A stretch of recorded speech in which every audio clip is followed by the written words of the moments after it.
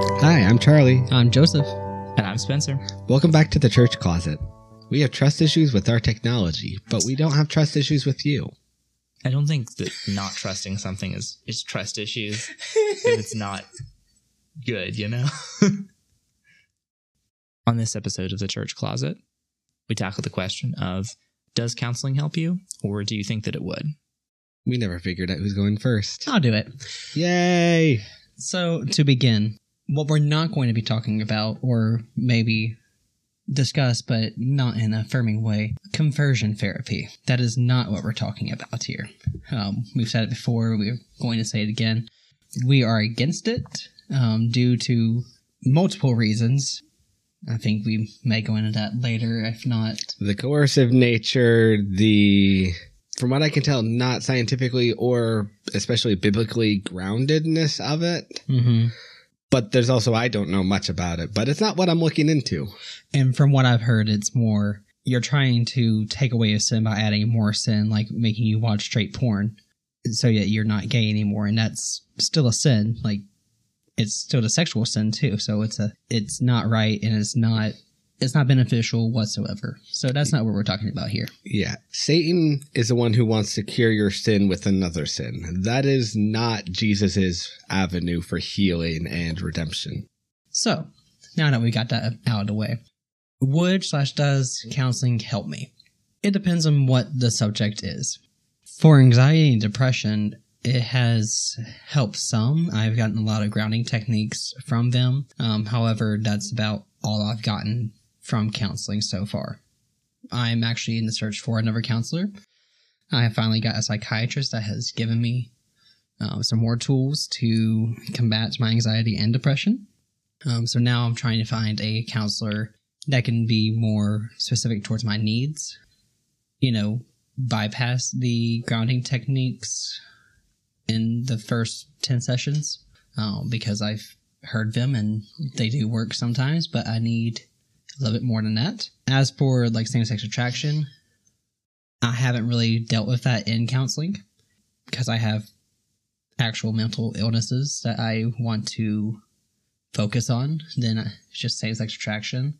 I believe that same-sex attraction is more for your spiritual walk, more for you to be in accountability with somebody else. If that's your counselor, I mean, that kind of crosses a little bit of boundaries there sometimes, but if you want to just start by talking to your counselor because you don't feel safe talking to anybody else, have a starting point. That's perfectly fine. But I do suggest getting another accountability partner out there just so that you can work through that.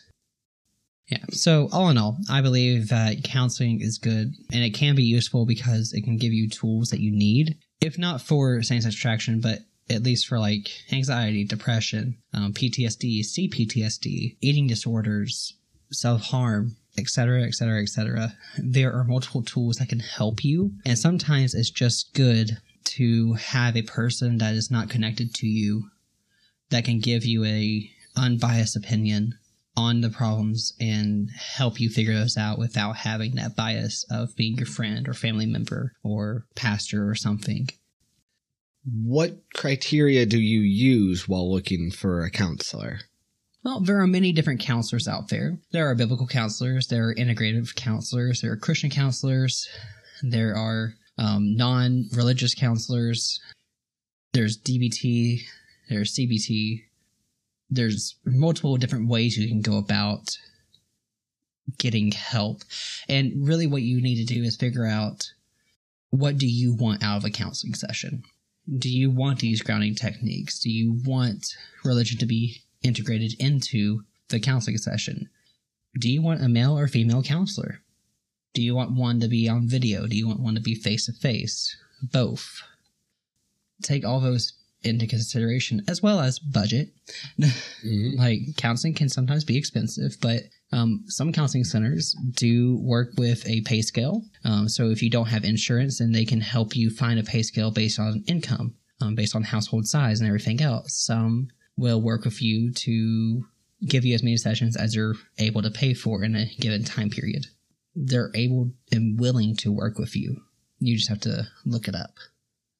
So all of those things would have to go into what you want. For me personally, I would love to have one that's a religious integration that also is not purely religious. So someone that can look at the scientific backgrounds and psyche and then integrate biblical information in there. Reason I say this is because biblical counseling, some people can go too far and say that, well, you're grieving and you have this sin, or you're grieving and you're facing this loss because of your sin. And that's not always true. Yes, sin can cause a lot of problems in our physical world. However, sometimes it's the sins of others that have left you traumatized. It's not always your sin that you need to work through something. So I'm a little cautious about just pure biblical counseling. There are some great biblical counselors out there. I myself am certified, not licensed, but certified to do biblical counseling. But yeah, I would more rather have someone that does more the scientific backgrounds with some religious integration in there. That way I know that I have biblical backing for what's going on. But ultimately, the decision is up to you as to what you want. There's a weird side to counseling where you are looking for someone who is a good match for you and who uses an approach that will be specifically beneficial to you. Some people need the more scientific side. Some people need the more Christian-focused side. And, some people need in between. But then, if you find what you need but not the right person, be willing to be picky about finding a counselor so that you have someone that you trust, that you can connect with. I've had people go to a counselor and say that, the counselor just tries to fix my problems and I don't actually feel heard. Okay, that is a reason to find a new counselor. I instinctively don't trust my counselor. Okay, that can be a reason to find a new counselor. Some people have trauma with men, some people have trauma with women, and that can affect whether or not you should have a male or female counselor. I have not done counseling myself, but I find myself recommending it to a lot of people. And the guidelines I generally use are any person can benefit from counseling. Almost any person. If you get the right counselor, any person can benefit from it. That can also include not official counselor categories like mentorship, life coaching, people to help you on your journey. And I have pursued being mentored in the past. So any person can consider that. When people have mental illness like depression, anxiety, those can be good reasons to get counseling and or medication so that you have someone who officially knows what you're going through and can give you practical real life guidance. And a good counselor in those settings prepares you to handle these difficulties on their own, not so that you need a therapist for the next 10 years of your life, but so that you become more and more self-sufficient in handling your struggles and your difficulties. There does come a point where I believe somebody needs counseling, and that's when self-harm is involved. That's when substance abuse is involved, whether it's overdependence on alcohol or overdependence on illicit substances, whether actually illegal drugs or legal drugs. Overdependence is just not healthy. And when your life is falling apart because you can't get control over something. Some people that's been pornography, some people that's been video games, some people that's gambling. If you have a thing that's causing the entire rest of your life to fall apart, then go to counseling and get that thing taken care of. It's worth the money, it's worth the inconvenience. One of the things I want more people, but I've said it before, I think, on the podcast, but I want us to be the person who will get help. Because we often advocate for checking on your friends, making sure they're okay. Hey, how are you doing? Hey, you've been smiling a lot lately. Are you actually happy? Hey, you've been sad a lot lately. What's going on? Hey, I haven't heard from you in a while. How's it going, buddy? And it's good to be the friend that checks on other people. But I want you to be the person who gets help. Because if others are willing to be the person that gets help, then we have more people getting help. I am willing to get counseling if I need it. I'm willing to get the help I need. It can be difficult to find and it can take work to get there. But one of the reasons I don't feel like my life is spiraling out of control is that I know that if I need it, I can get help. And that I'm willing to take that help. So if you need help, be willing to take it. Whether it's professional help or help from a parent or help from a friend, help from a member of the church. Especially with mental illness, the first step is often the hardest. Just getting the first appointment made. Actually, no, finding someone that you might want to make an appointment with. But all you really have to do is sometimes call, or you can use our website. Just ask, do you accept my insurance? And you have openings. And if the answer is yes to both of those, then you may as well try it unless there's a red flag. I almost asked if that made sense, but none of you are verbally able to respond to me right now. That makes sense. Oh, good. I was worried. Some of the reasons I haven't pursued counseling and why I have pursued being mentored is that depression and anxiety aren't a consistent part of my life. I've had some depression. I have had some anxiety, but they're not consistently there. And I'm consistently able to either take care of them or talk it over with friends. Because fun fact, healthy relationships can often keep you from needing counseling. Like having friends and family that you can rely on, who are predictably safe for you, who will tell you when you need to improve something, and who you can ask to change if they're doing something that hurts you. Like all of these things make up an environment where you're not getting hurt constantly. So the reason, to sort of summarize, the reason I haven't gone to counseling because of my same-sex attraction is because it isn't tied to depression, anxiety, or other severe problems in my life. And secular counseling isn't particularly equipped to deal with same-sex attraction outside of that. There's going to be a lot of affirming that, yeah, you do you, and things that I don't theologically agree with. But beyond that, it's because it's not a traumatic experience for me to have same-sex attraction, to be gay. It's not worth paying that much out of pocket for. Mentoring, on the other hand, has been going to Christian leaders and being willing to learn from them and being willing to be open and honest about what God is doing in my life and what sin is trying to do in my life. A good mentor isn't just going to be the guy in the background yelling at you not to do sin anymore, but also someone who sees what God is doing in your life and encourages you in that direction. So, the mentors I've had who I've talked to about my same-sex attraction, they haven't all had same-sex attraction themselves, but they've all been willing to see God. And they haven't let my sin define me. And if a mentor is letting your sin define you, then you need a new mentor. Or you at least need a conversation with your mentor of, hey, look for Jesus and join his work in my life. Because I could stop doing any ministry related to same-sex attraction and God would still be working in my life. Same-sex attraction isn't my life. It is one area where God is working. But I've chosen this direction because same-sex attraction, while it hasn't been traumatic, is still a sin I struggle with. And having biblical mentors who can encourage me, who can talk to me about what it's like having that struggle, who can talk about what a healthy marriage looks like if that's something I pursue. And if it's not something I pursue, then who can talk to me about what godly singleness looks like. Not enough people talk about what godly singleness looks like. It's really undervalued within the church. So when I have mentors who do value it, it is amazing. Because I don't want my one hope for life and success and following Jesus to be finding a wife.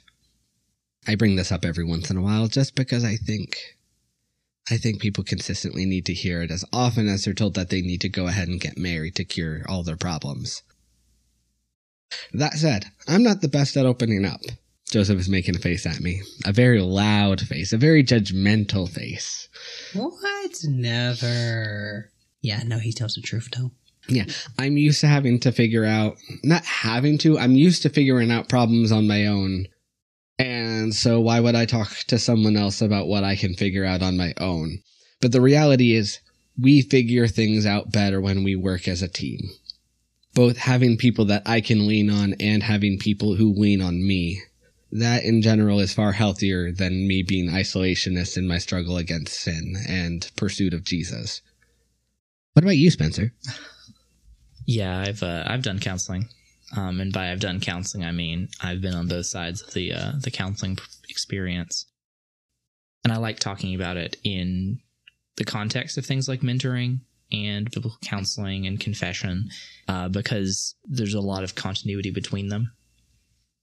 At some point, people started talking about counseling in kind of mystical terms, like it was kind of a mysterious or even sacred process. Oh, you should go to counseling. And there's a lot of apprehension that people bring into a counseling office because it has scientific respectability and it has a familiar process to it.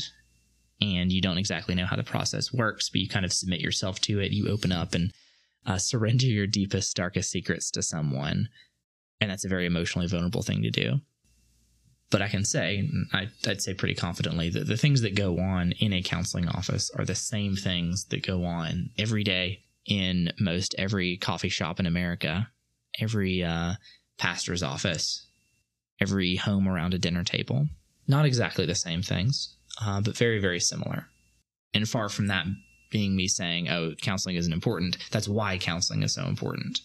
Because it does the things that genuine relationships should also be doing. Encouraging you, strengthening you, focusing you on the problems that you need to solve, affirming you, challenging you. Those are the things that go on in a counseling office. And there's plenty of research that's been done on what makes counseling effective. And by far and away, the number one thing that predicts whether or not someone will get better as a result of counseling is the warmth, the love, and the affirmation they receive from their therapist. So things like Charlie was talking about, the match between you and your counselor can be pretty important, making sure you find someone who's you kind of resonate with a little bit. Not entirely, because at the same time, I am very uncomfortable opening up to anyone. So any counselor I'd feel a little uncomfortable with, but I know the difference between, like, is that me or is it just not something that am I just not vibing with the counselor that I've picked? But I've also gotten a lot of benefit out of learning from older, more mature Christians, of seeking out people who can help me and opening up to them, maintaining close relationships where I can be honest and confess, whether it's just my sins or my insecurities, to people in my life. And that is a lot of the same emotional work that counseling does. So yes, counseling does help me, and it would help me if I went back into a formal counseling office, which I haven't been in a while, but I have nothing but respect for the technique. I have the experience, and I wonder if you guys have the same thing, where it's just really hard to open up to counselors, and it's doubly so when it's about matters of your sexuality.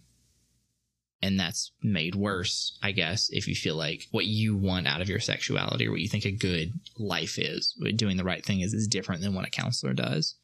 We've talked a little bit already about, okay, there's different kinds of counselors, but specifically, what do you guys think about the difference between biblical or Christian counselors and secular counselors when it comes to something like same-sex attraction?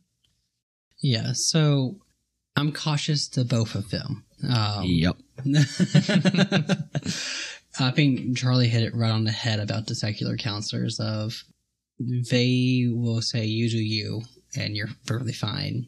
Whereas in my belief is the action, not necessarily the thoughts, not necessarily the feelings, the actions upon what I feel and what I think are a sin. And so if I'm being affirmed, it's like, oh no, you're perfectly fine. That's natural. That's fine. You know, you're just going with what, you know, they might even change it up and say, well, you're just going with what God gave you. And I'm just like, no, it's a sin that Satan has contorted in my mind and that I was born with. but it's still a sin. Like, we are all born with sinners. You won't tell a serial killer that is born with the predisposition to kill people to say, oh, but that's just something God has given you, so you go ahead and do that. No, you won't. On the flip side, the biblical counselor, well, you just need to go get married, and then that will fix everything. I think Charlie again.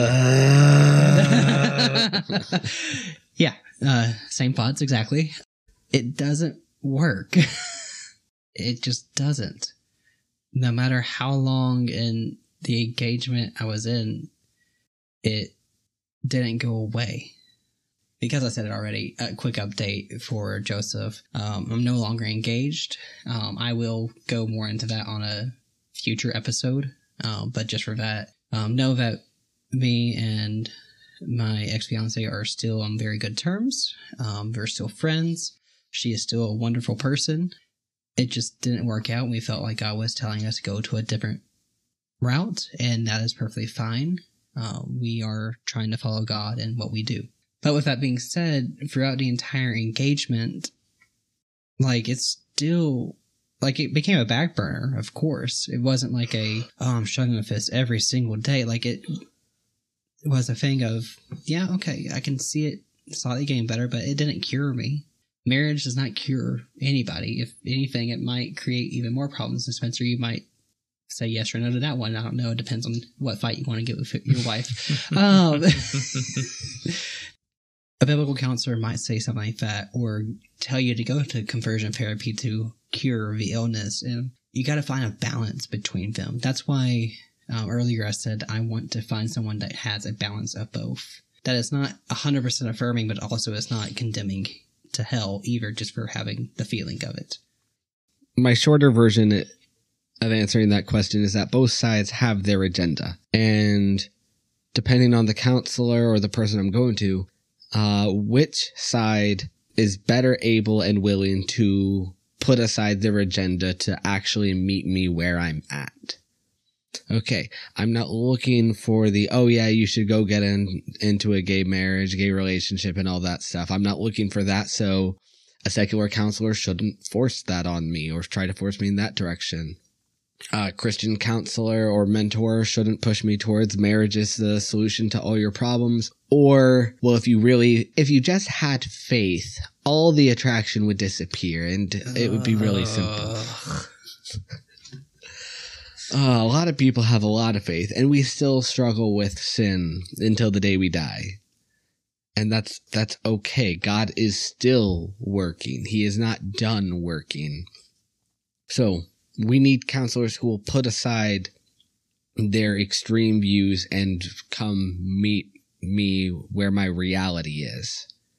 And if we don't have more in that direction, I do have a side tangent that I think we should have fun covering. Okay. Which is, what are some bad excuses to not get counseling? If Jesus is your therapist, then you should go get a therapist. This is, oh my gosh. So 90%, I'm going to back that up. Some percent of the good that comes out of going to therapy is knowing throughout the week you're going to have to talk about what you do with someone.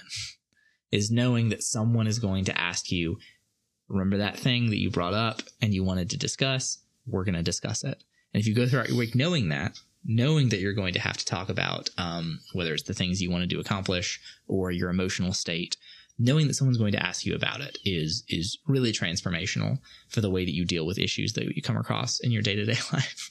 But knowing that, it means that you can't cut the counselor out of the process. Thinking, okay, just I know what I need to do is not enough, because you on your own are not very good at holding yourself accountable.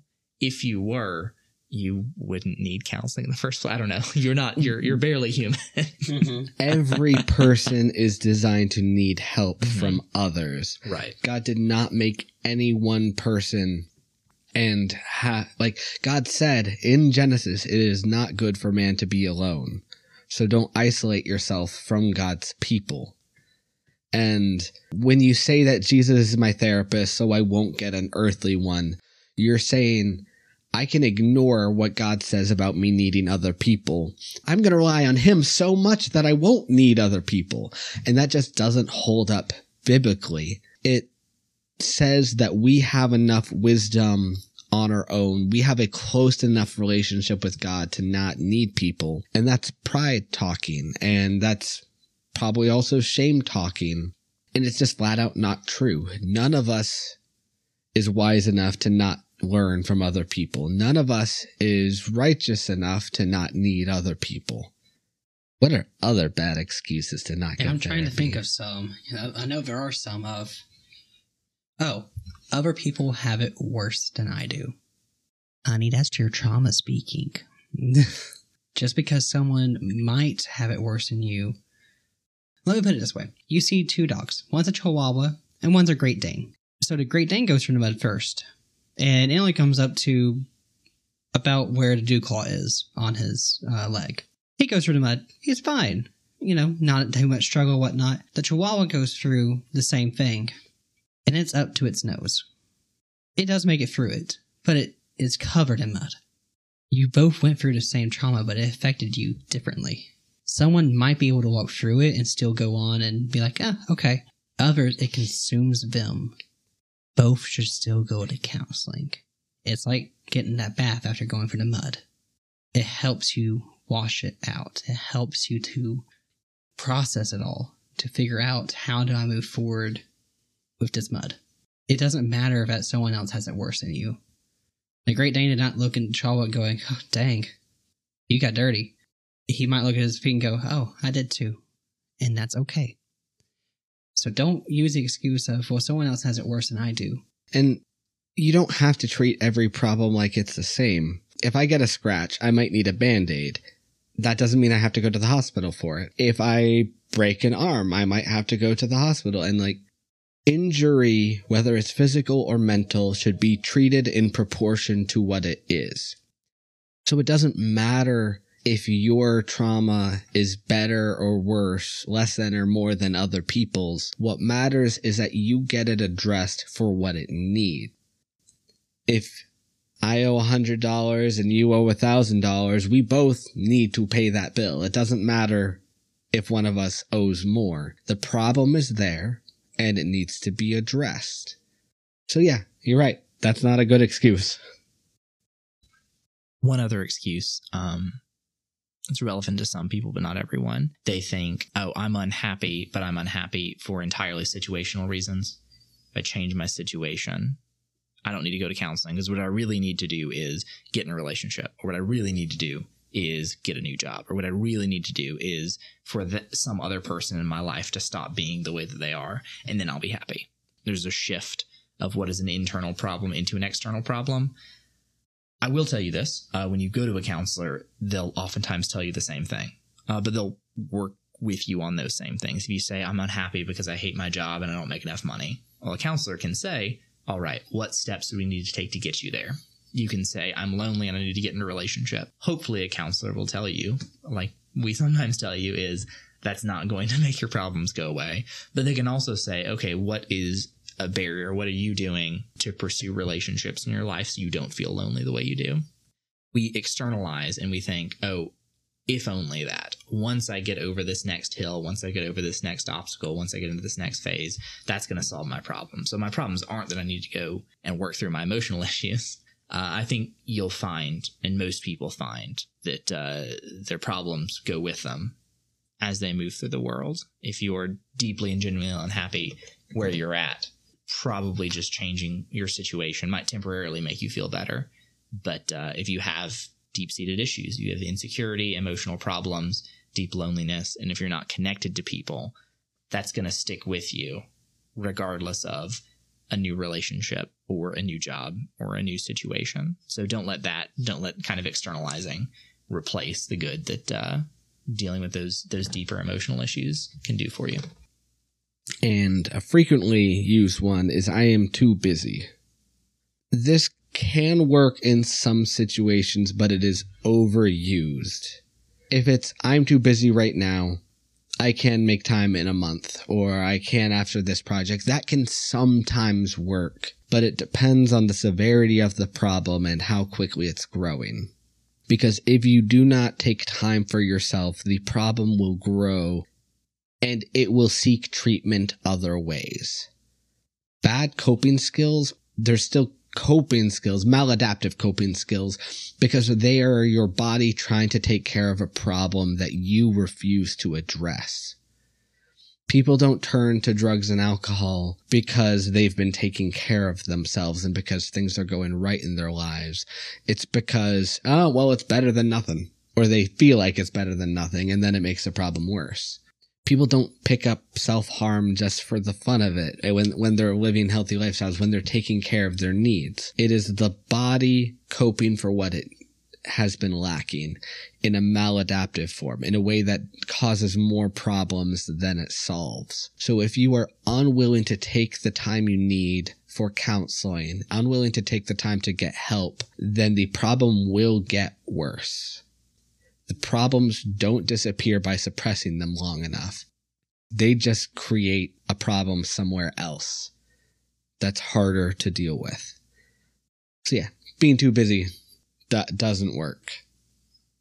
And a thing I hate about our society right now is when you have to choose between your job and taking care of yourself, when you have to choose between your job and your family. Like, I get it that it's more complicated than, oh yeah, just do less and it'll be okay. No, sometimes you have to leave the job or actively pursue a better job. Sometimes you do have to change your circumstances, and sometimes those circumstances fight being changed. It's not easy. I wish it were. I'm not here to condemn those of you who want help but haven't been able to. I'm just asking, please keep on doing what you can because you need it. Food is my therapist. Okay, I don't think we actually have to cover that one. Just know, regardless of what you do about counseling, know that we love you and we care about you.